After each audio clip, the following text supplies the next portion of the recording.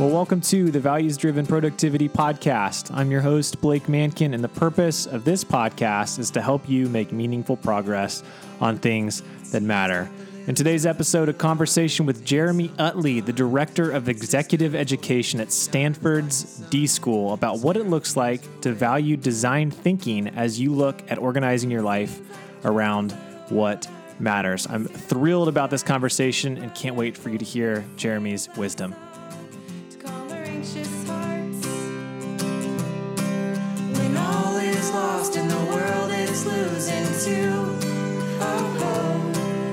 Hope is all we've got to get us through. Yeah, we'll make it, I swear. And we'll make it, I swear. Design thinking is a popular topic right now. A lot of people are talking about it and its implications on organizational culture and innovation and solving problems.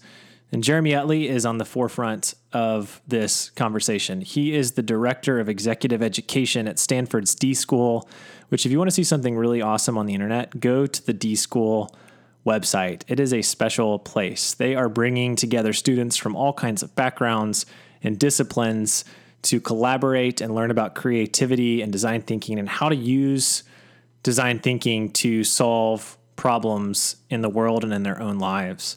And in Jeremy's role, he's helping organizations and professionals take design thinking principles into their spaces of influence and solve problems. But he's also helping students use these principles to consider their lives and their futures. And so I know there's something in this conversation for you, and I know that you're going to have some takeaways, tangible takeaways of action steps you can immediately take in your life to use design thinking to organize your life around what really matters and the things of importance. And one of my favorite parts of this conversation is towards the end when we talk about the intersection, or as Jeremy corrects me to say, the subjection of design thinking into our relationship with God and what it means to be fully surrendered followers of Jesus while using design thinking principles in the world. So without further ado, here is my conversation with Jeremy Utley. All right. Well, Jeremy, thanks so much for taking time to have this conversation. And I want to just start with the definition of design thinking. How are you defining design thinking, and why are you personally so passionate about it? So design thinking, I would say, simply put, is a set of tools and mindsets to identify the right problem to solve and test ways to solve it in order to improve lives of people that you're seeking to serve. The reason that I'm passionate about it is it really positively impacted my life. I was in business school about 10 years ago, and I came across some early course offerings at the D-School, and I was really delighted. I came from a background where I thought I would, it was one's lot in life to dislike work. I don't know why I thought that. I disliked my job. Previously, I disliked my major. So everything that I was good at, I didn't really like. And so I just figured, I guess, if you're really good at something, you're probably not going to like it. And so one of the things that was interesting, but you got to do it, for the rest of your life. So one of the things that was interesting for me is when I came across this design thinking stuff, it wasn't soft, meaning it was still tough to do, but I really enjoyed it. And that was a marked change for me, because most of the stuff that was tough to do I had not enjoyed. Like whether it's doing finance calculations or whether it's generating a deck for a client or something, none of that was very fun. But when I started doing design work, it was still really challenging, but it was really invigorating. And I ended the challenge really excited and curious rather than drained. And so I would say I was kind of patient zero, or not patient zero really. I'm probably patient, several thousand. But the reason that it matters to me to teach other people these things is because it's really impacted my life positively. And I was given the opportunity and the platform to share with others. So I feel like it's a great thing to share. And your bio on the Stanford website says that you're, and I'm quoting here, dedicated to helping others along the same path to becoming a designer, and that you help people change their deeply ingrained behaviors and discover that it is possible for them to make a difference. So I'm wondering about what are some of the deeply ingrained behaviors that you had to change in your own life to more fully adopt design thinking principles? Let's see. Good question. Well, so it's kind of funny. I was never much of a group worker, group project kind of person. I saw people as impediments, really. They just kind of slow me down. So if I had to study for a test, it's like people would be doing study groups, things like that, and I would just say, forget it. And I'd work by myself because I kind of had a lot of confidence in myself and a lot of trust in my own ability, and I knew what I needed to get done. And there were, kind of very few times that I felt it was necessary to interact with another person. So that's I would say design thinking is a pretty big shift to kind of humbly acknowledge I have a fraction of the expertise or background that is useful to solving whatever challenge we're confronting. And so not only do I need others, but others actually amplify my own contribution, meaning the contributions that I can make are actually way better in the context of and complemented by others' backgrounds and expertise than they would be by themselves. So for me, that was a pretty big shift to move from kind of being more of an island myself to welcoming and then eventually actually seeking out more kind of radical collaborators with radically different backgrounds. Yeah, and you've taken this work that you've done in your life and the teaching that you're doing, and you're applying it into companies in a consulting capacity. And before we focus in on your teaching, I'm curious if you would be able to give an example of how you're practically helping companies implement design thinking into their day-to-day operations.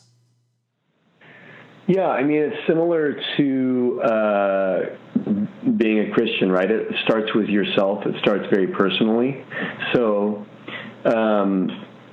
just like, what does it mean to live out your faith at work? Well, it means first and foremost that the Lord is Lord of your life and the Lord of your work personally. And it's long before there's ever something outward, it's inward, and it's a kind of a ruling, dominant reality. I think same is true if an organization wants to be innovative. It actually starts at an individual level. And if they want to make innovative things, it actually starts with the inputs of the people, the attitudes, the actions, and modes of interaction. And so when we try to help folks think about generating innovative products and services, we're really focused on personal behavior, really, and helping people show up differently or be aware of what the most helpful contribution they could bring to the team might be at any given moment in their team's process. And it's interesting because you work on the large scale level with companies and organizations, but as I was looking through even the classes that you teach, the transformative design class really caught my eye. And I was reading through the course description, and it says in that course description that capabilities have displaced values too often. So when you think about teaching a class like that, and you're starting with this idea that capabilities have displaced values, what does that mean exactly? And what do you hope that students ultimately gain from a class like that? Yeah, I mean, I think about that as kind of the Ricky Williams syndrome. You remember the old Texas Longhorn, running back who... Yeah, he hated playing football, basically. That's what it came down to later in life, I think. But he was miserable. But because he was good at it, he thought he had to do it. I mean, it goes back to what we were saying at the beginning of the conversation. Are my capabilities what determine what I do, or does what I value and what I care about determine what I do? And those aren't always aligned. And helping students start from a different point. If somebody's computer scientist, and they're programming, and if they start from the question, what can I program, that may not yield the best life or the most fulfilling and enriching path for them. But they start with, what do I care about, and what implications do my values have upon that? Say it differently. If they start with the question, what do I care about, and then what are the implications of my skill sets and capabilities upon that thing that I care about, they can get to a much better place. So for us, I think the ultimate goal of the class, really, to say it simply, is people who see themselves as agents rather than as consequences, or a cause in the matter, to borrow a phrase from my co-professor, Bernie Roth. Seeing yourself as a cause in the matter, not as an effect. So seeing that you have a role to play in the circumstances that you're in, and at the very least, you choose how you respond. And really not accepting kind of the given as given necessarily. Most of the things in our lives we can change, we can affect in very meaningful ways by behavior change. And so helping students see that. One of the biggest mental shifts, for example, is the difference between the state of mind which says I'm trying to do something and the state of mind which is doing it. Kind of Master Yoda said, there's no such thing as try, there's only do, or something to that effect. But the rub is, a lot of people don't know that there's a difference there, and they're merely trying to do something, but they're telling themselves they're doing it, right? And so the challenge is when you don't know you're in the wrong state. It's actually fine. Like, sometimes trying is really fun. Like, trying to learn how to surf can be really fun, but there's all sorts of things that not doing, it's okay. But doing is just kind of a fundamentally different state of being. And so for a lot of students, we're helping illuminate where they've been telling themselves they're doing, but they're really just trying. It's totally vague. It's kind of like it's unclear what that means.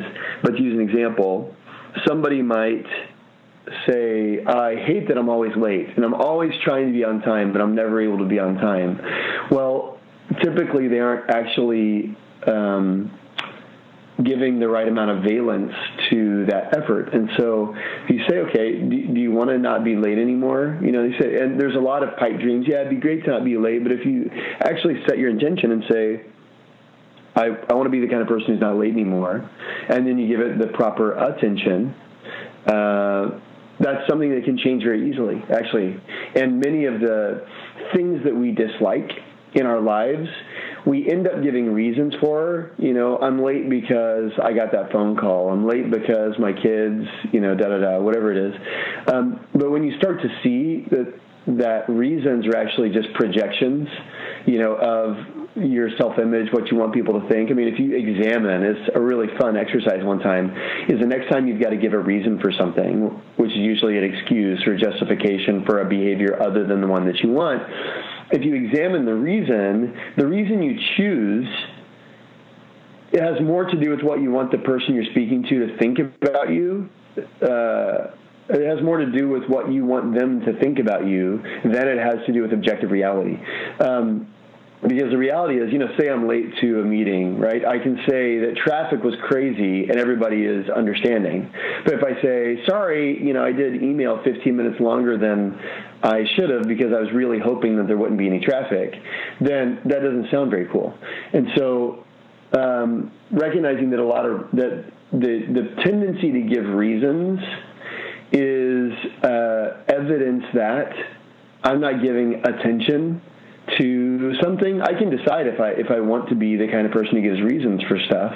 For me, I've decided as much as possible, I want to do what I say I'm going to do. And if I can't do it, I want my action to speak for itself. And so, simple practice I take on, and a simple practice that a lot of students take on after this class, is just being aware. Every time you give a reason, you can say to yourself, at best, it's a partial truth. If you aren't comfortable saying it's a lie, at least tell yourself it's a partial truth. the reason you give a reason, I mean, the reality is the reason you didn't do whatever is because you didn't, attend to it enough. You didn't give it enough effort. And if you become aware of that, I mean, for me, I've seen it can really change my behavior. If I start, and then you start refusing to give reasons in a way. You say, for example, somebody emails saying, hey, can I come see you at D school?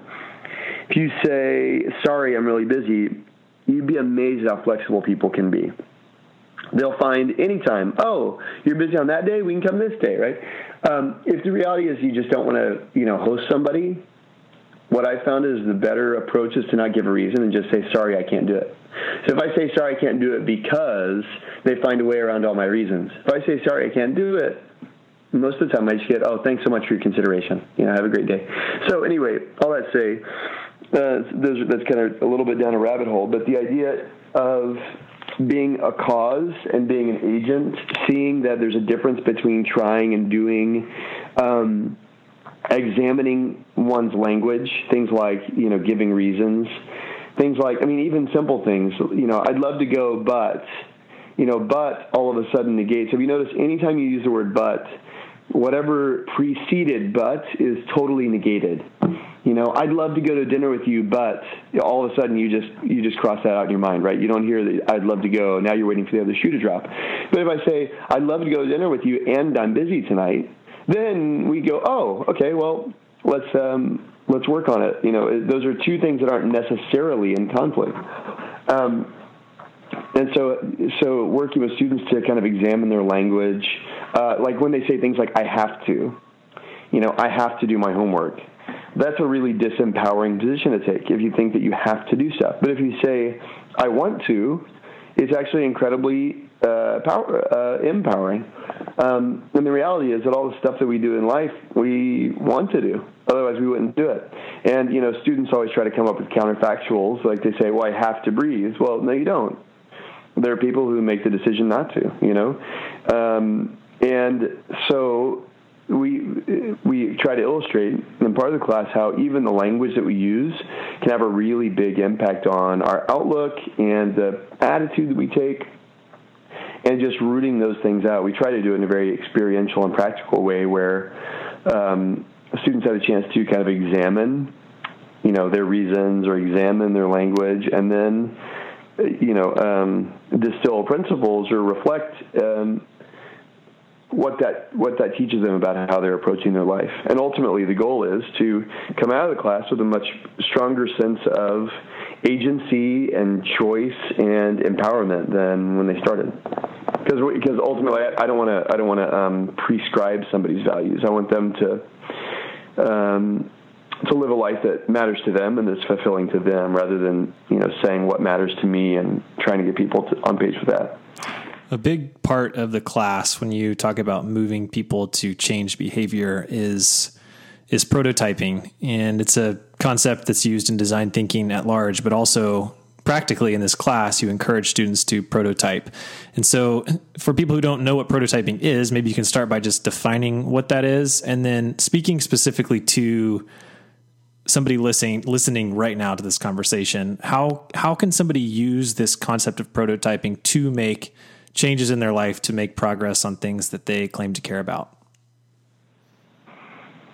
So the notion of prototyping is basically creating experiments. So if you have a premise, a hypothesis, I think that doing X will Y. Then prototyping is basically testing that premise, saying, okay, let's X and see if it Y's. So, I think that yelling at my mom will, get me in trouble. I think that spanking my kids will get them to listen to me. It's like, so prototyping at the very basic level it's enlightened trial and error, really. Now, prototyping can get more advanced. And engineers, when they think about prototypes, they often think about, physical things, but that perform some function. But that's kind of the noun. We're talking about the verb, prototype, to prototype, the verb. And so when we talk about bringing a prototyping attitude into life, it's trying things on in a way, and saying, what if I become the kind of person who shows up on time? Okay, we'll give it a week. See if you like it. See if you like how it feels to exert the kind of effort that's required for you to show up on time. If you're the kind of person who never, lets an email sit in your inbox for longer than 24 hours, great. See how it feels. A lot of times we can live with this catastrophic expectation of things that it's going to, if I do something, then the world will collapse, and we just say find ways of testing that hypothesis rather than living in the fear of it, for so long. So it could be as simple as, one of the things that we do in the classes, we have students work on a relationship, and I remember over the course of the Thanksgiving break, their assignment is to reinvent a relationship using behavior change. I remember a couple years ago, one of our students was a Russian woman who had kind of a little bit of a strange relationship with estranged relationship with her mother, and the behavior that her partner, her co-designer, designed for her was basically to start a WhatsApp group, not only with her mom, because she noticed that the conversations with her mom tended to go negative, because her mom really wanted her to move back to Moscow. So anytime she said anything positive about Silicon Valley, for example, her mom would refute, with something negative, because she thought that there was like an argument happening. So her designer said, hey, the behavior change, if your ultimate goal is to shift the dynamic in your relationship with your mom, what if you started a different kind of conversation? So it's a hypothesis. We don't know if it's going to work, and that should be true of any prototype. You're not sure whether it's going to work. If you're sure it's going to work, it's probably not worth prototyping. But if you're sure it's going to work, it's probably a great thing to prototype, because what prototyping does is reveal some flawed assumptions.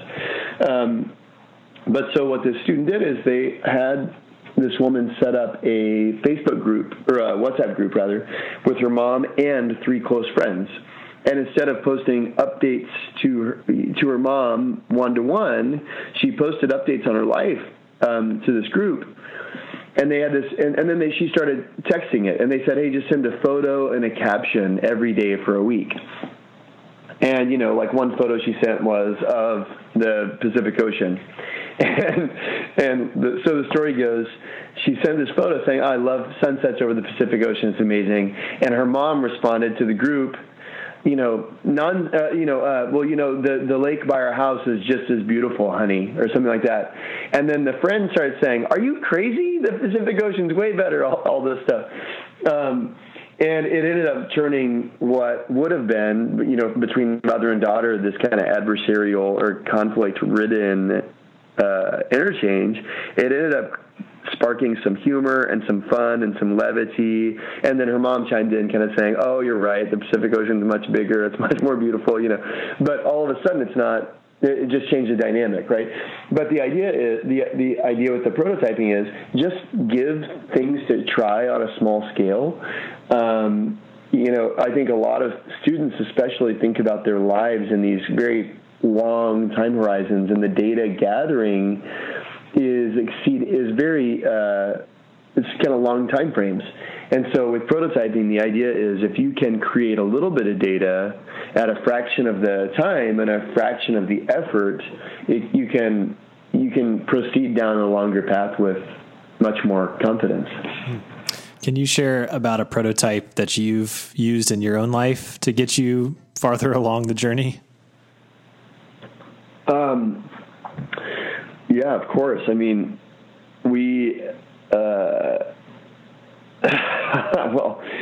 I've got a 6-year-old at home who is learning to speak respectfully to parents and adults, things like that. And so I said, hey, we're gonna institute yes ma'am points. So if you get, if you say yes ma'am 20 times today, you're going to get a prize at the end of the day. That didn't work out very well. We lose count. Nobody's keeping track. The tendency for, grade inflation is enormous, things like that. So that didn't work out very well. But then, I was traveling, and before I left, actually, I said, hey, every day when I talk to you, I want to hear about one thing that made you laugh, or one funny thing, something like that. And it was amazing. Every day I would forget, but she would say, Daddy, we got to do our funny thing. And I had to tell her something funny, and she had to tell me something funny. And it's just, it was really delightful. And, whereas in the past it's been a little bit of a labored, obviously, with a 6-year-old, there's only so much conversation you can have. But in the past it's been kind of like, she didn't really have anything to say. She was actually looking forward to talking because she always had a funny thing that she wanted to tell me about, and then we've done a kind story and, all sorts of stories since then. But I think the attitude of prototyping is the thoughtfulness about, if there is a challenge, what can I try to make some headway against it? Because I could just say, and then an attitude of gathering data, so to speak, to see whether my attempt is working. It's just formalizing what is otherwise pretty intuitive, but the problem with the intuitive is a lot of times we don't really attend to it sufficiently. So it's almost prototyping. The way I would think about it is it's adding a little bit more attention to what otherwise is probably pretty intuitive, but left to intuition will not yield the kind of information you need to make meaningful change. So for me, it's always a struggle to think about how do I connect with my kids. But if I'm just, kind of willy-nilly responding, I can end up kind of consistently disappointed because my efforts aren't really thoughtful. If I start with the premise of, okay, last trip was rough. This trip I want to be better. What can I try to affect a different dynamic when I'm on my phone calls with my family, when I'm traveling? Even just getting a little bit articulate about that question, I think, is probably like a couple of turns of the screw farther than I would ordinarily get, right? And then stating a hypothesis. What if I tried this? Or selecting kind of a handful of experiments I'm going to run. And then at the end going, okay, did it work? Yes, ma'am, points were really good, but wow, funny stories were great, right? Just kind of reflecting on it really helps. So it's almost, the language of design thinking is almost giving titles to things that effective and successful people probably do well anyway, but it just gives you a little bit of vocabulary for doing it if it's not your default. And your class, your transformative design class, invites and requires really students to practice empathy and self-examination, and to entice those feelings and those practices. I'm curious, what kinds of questions are you asking students when you're inviting them into self-examination, for instance? Like, what are some of the guiding questions that you're asking as a premise for the class?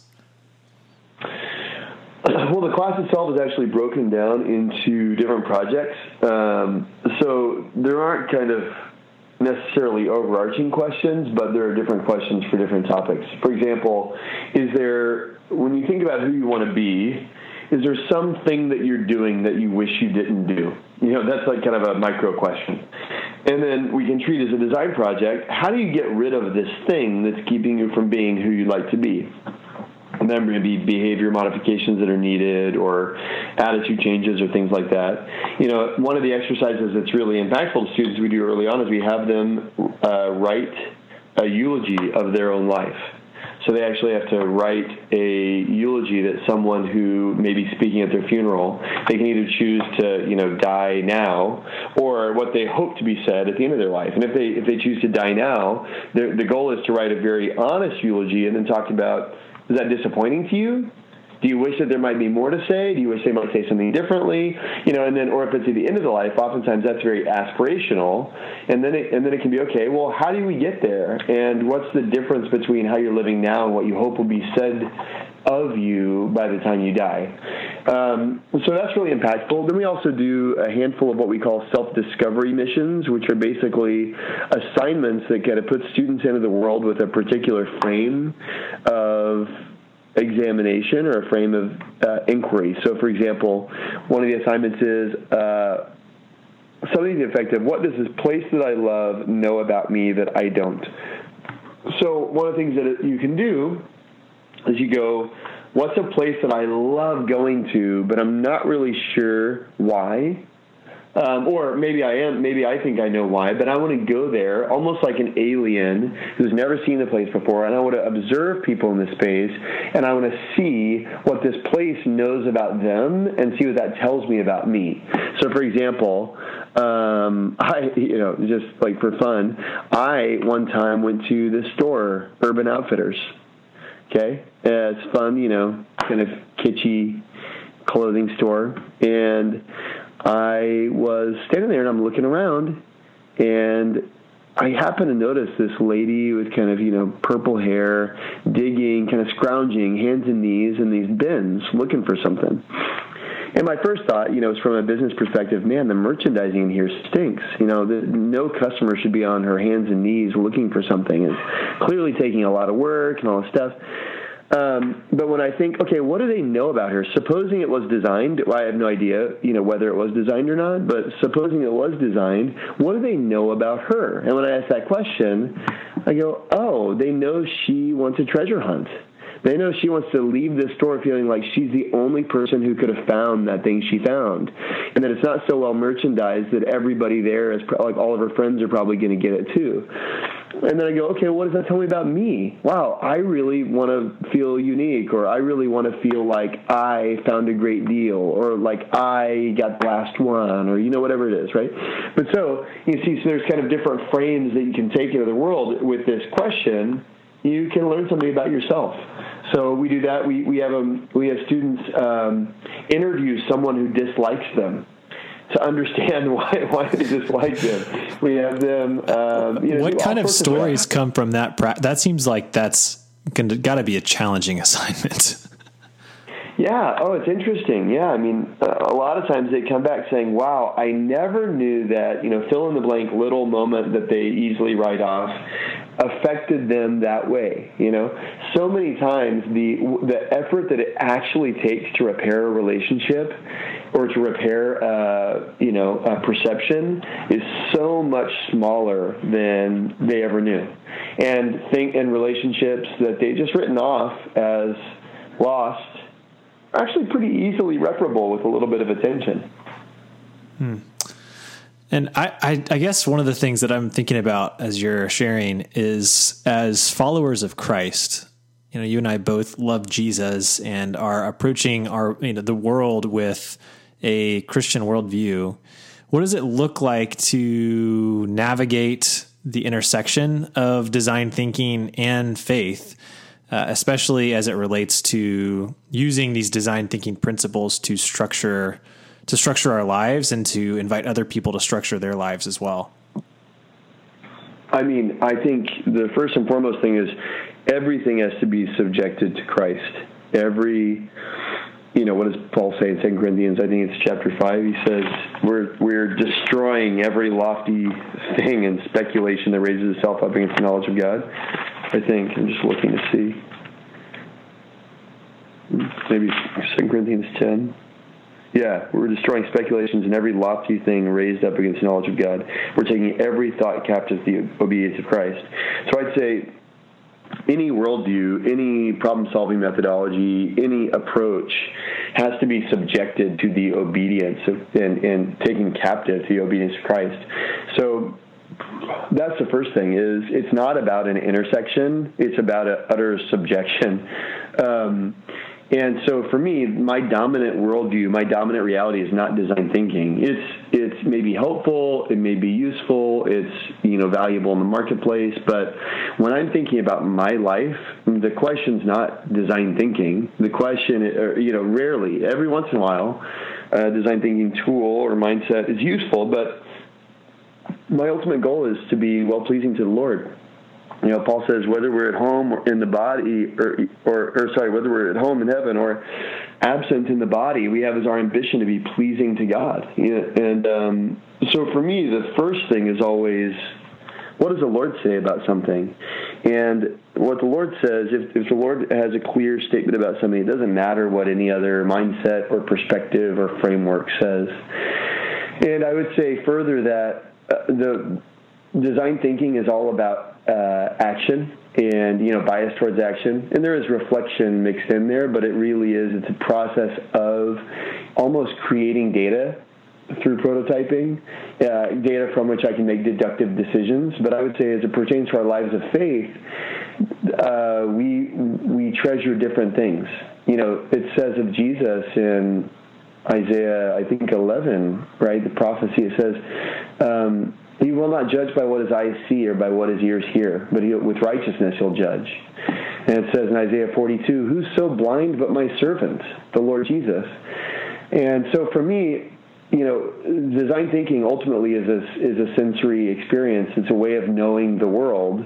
And Christianity is not a way of knowing the world. It's a way of knowing God. And so the intersection there, every once in a while, there's maybe overlap or different things like that. But for me, what the Lord says is what matters most.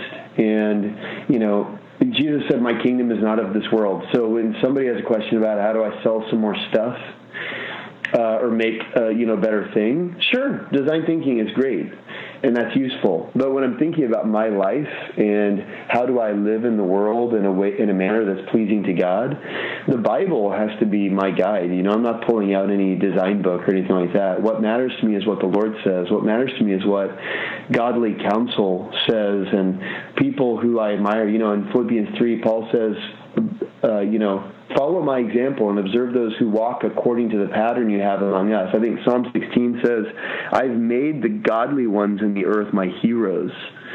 And so to me, as it pertains living a life before God, I'm going to read definitely the Bible. I'm going to study the life of Jesus, life of the apostles. I'm going to study the scriptures. If I need instruction beyond that, I'm going to look at godly men and women who've lived, missionaries and folks like C.T. Studd, Hudson Taylor, D.L. Moody, John Wesley, Andrew Murray, A.W. Tozer. Those are my sources.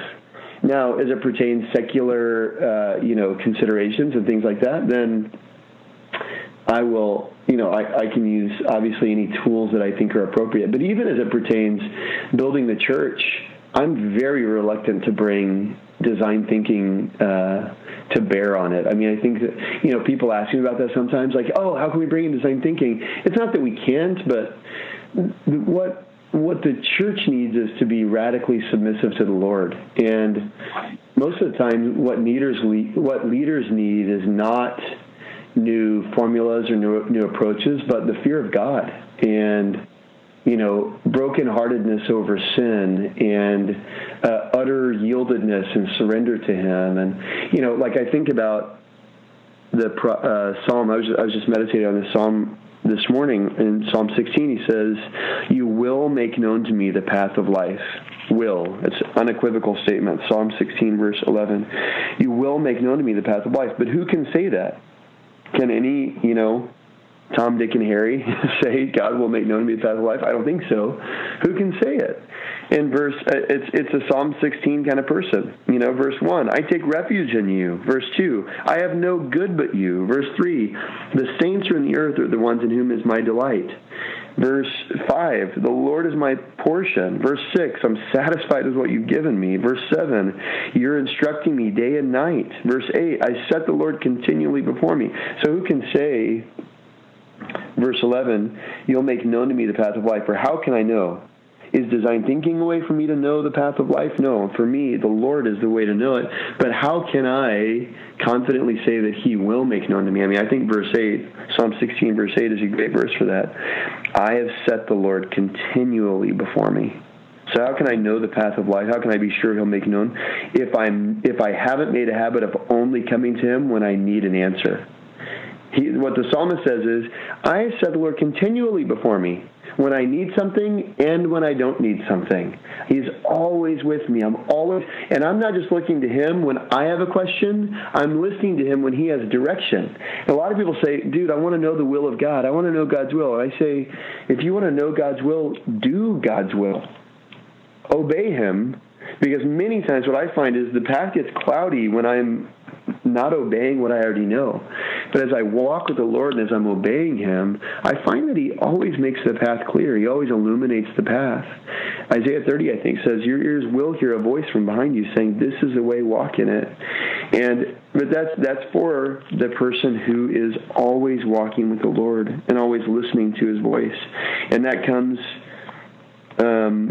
not just in the moment of decision or the moment of need, but that comes in a daily lifestyle. I think about like the time that Jesus was on the Mount of Transfiguration, and he comes down and the disciples are being kind of rebuked because they can't cast out this demon, and Jesus casts it out, and then the disciples say, dude, why couldn't we cast it out? And he says, this kind of only comes out by prayer and fasting.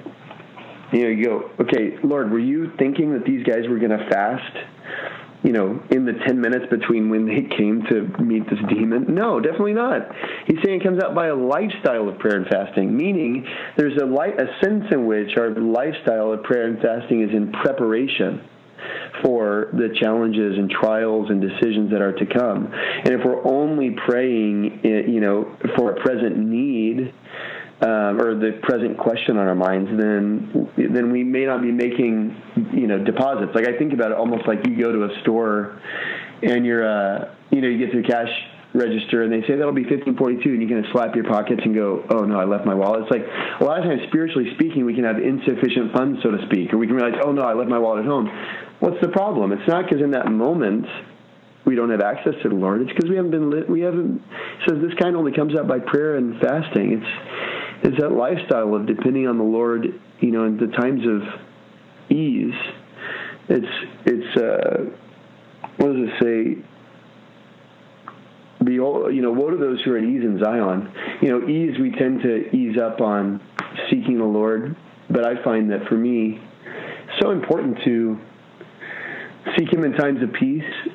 And I find that many times when I get into the time of difficulty, he's actually already provided if I've been faithful. So all that say, if I think about where design thinking and my faith intersect, there's not a lot of intersection. I mean, there's a subjection. But what guides my life is I'm not a design thinker, first and foremost. I'm a Christ follower. I'm a disciple. And design thinking, it is to me what tent making was to Paul. It's like a useful tool to, we live in the world. We have to have, income to provide for our families and things like that. But it's ultimately it's just a tool that the Lord has provided to earn and to help people that I come across. But my faith is absolutely the primary determinant in certainly any major decision I'm going to make in life. If I'm trying to decide whether I'm going to, whether it's buy a house or have a child or adopt a child or, attend some church, those things aren't design thinking questions. Those things are, what does the Lord say? That's awesome. I have just two more questions for you. And the first one is just about practically in your own life. What is one habit that you have put in place that you practice regularly to make progress on something that you really care about? I would say, definitely reading the Bible, spending time in prayer. What does that look like in your life? What does reading the Bible and spending time in prayer mean for you? Yeah, well, I was gonna say that's almost like a given. I was gonna actually give a different, or I was gonna give a different answer. But I mean that's the cornerstone of my life, and I really, since time my kids were born, I realized if I want to have any kind of time with the Lord that's peaceful, I have to get up before my kids do. I think my daughter was 4 months old when I realized, man, my life is not going the way I want it to. And the reason was, I don't think I had read my Bible in the first 4 months of her life. So I was just wiped, I'm responding to a baby's needs, all that. And I thank God that it only took 4 months of that misery before I, woke up, literally, and started getting up earlier, so that's a huge change for me. So I'm kind of always reading through the Bible and praying about the things the Lord is teaching there. I mean, for me, when I read the Bible, I mean, just one thing I'll say about reading the Bible before I can go to the other thing I was thinking about, which is more funny and practical. But I always want to read the Bible to obey. You know, it's not to gain knowledge. It's to gain light on my path. So I don't think it's random why the portions of my daily reading have been allotted to me. I think the Lord, who's absolutely sovereign, knows what I'm going through, knows the questions in my heart, knows the things I'm dealing with, and has divinely ordained the reading that I've got for that day to address those things. And as I come to the Lord with need, He speaks to me, every day in the things that I read. I find that anytime if I don't come with need, then I leave with knowledge. But if I come in need, then I leave with life. And for me, Jesus, I remember really being strongly corrected by the Lord one time because ordinarily I'll start reading it at a chapter, and I like to have the context and understand where we are and things like that. So chapter breaks are kind of good. I mean, those are man-made, but, it's just natural to start there. But one time I opened up my Bible to where I was going, and I just kind of fumbled onto a passage where Jesus is talking to the Pharisees. And ordinarily I'd see this and go, oh yeah, the Pharisees deserve that. But here I didn't have the context because I think the chapter heading was on the previous page. So I just saw first thing on the page it says, you search the scriptures because you think in them you have life, and you refuse to come to me that you might have life. And for the first time I read that, it wasn't a word to the Pharisees, it was a word to me. Wow. And I realized, wow, I do. You're right, Lord. And I never thought it was possible to come to the scriptures and yet refuse Jesus. It never even dawned on me. I say, if I'm reading the scriptures, I must be coming to Jesus. And yet Jesus' rebuke was, no, you come to the scriptures and refuse to come to me. And so for me, I think that I've always taken that to heart as I read the Bible. When I come to the scriptures, I want to come to Jesus. And what does he want me to, he wants to speak to me. In Isaiah chapter 54, I think he says, you waken me morning by morning to listen as a disciple. And I was not disobedient. I didn't turn back. And I see there that the way the Lord woke up every day is he woke up to listen, and not as a scribe and not as a student, but as a disciple, as a follower. And he says, and I wasn't disobedient, meaning I obeyed what you spoke. And I say for me, morning by morning when I wake up, I want to have the attitude of, Lord, I want to obey you. Not I want to know something about you, but I want to obey you. So that's one thing. And then the second thing on that is rejecting my mind. It's easy to come to the scriptures with an intellectual approach or with a certain level of experience. Like, I've read these things before. I kind of know what this passage means, but I find that that's really the surest way to not get any, new light from a passage is to think I already know it. And so for me, I can't say I do it all the time, but as often as I remember, as often as it's authentic, I try to come to the Lord and say, Lord, I want to set aside my mind here. I don't want to be instructed by my mind. I don't want to be, and I want to set aside my experience too. I don't want to think I already know what this passage means. I want your Holy Spirit to illuminate these pages and to touch my heart and to speak to me afresh as if I'm reading these things for the first time.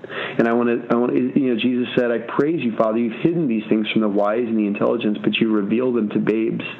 And I say, Lord, I'm in a loss because I have in some sense, some wisdom and some intelligence. And I know that there are some things that are hidden from those who come to the scriptures as one who's wise or intelligent. But if I come as a babe, in humility, in helplessness, and in dependence upon the Lord, then he gives me what I need. So for me, those are a couple really important things to bear in mind always. I want to come to obey, not to learn, but to obey. And I want to come in humility as a child, not with all my ideas and all my knowledge and all my experience, but just as a child. I want to, Paul said, whatever things were gained to me, these things I count as loss.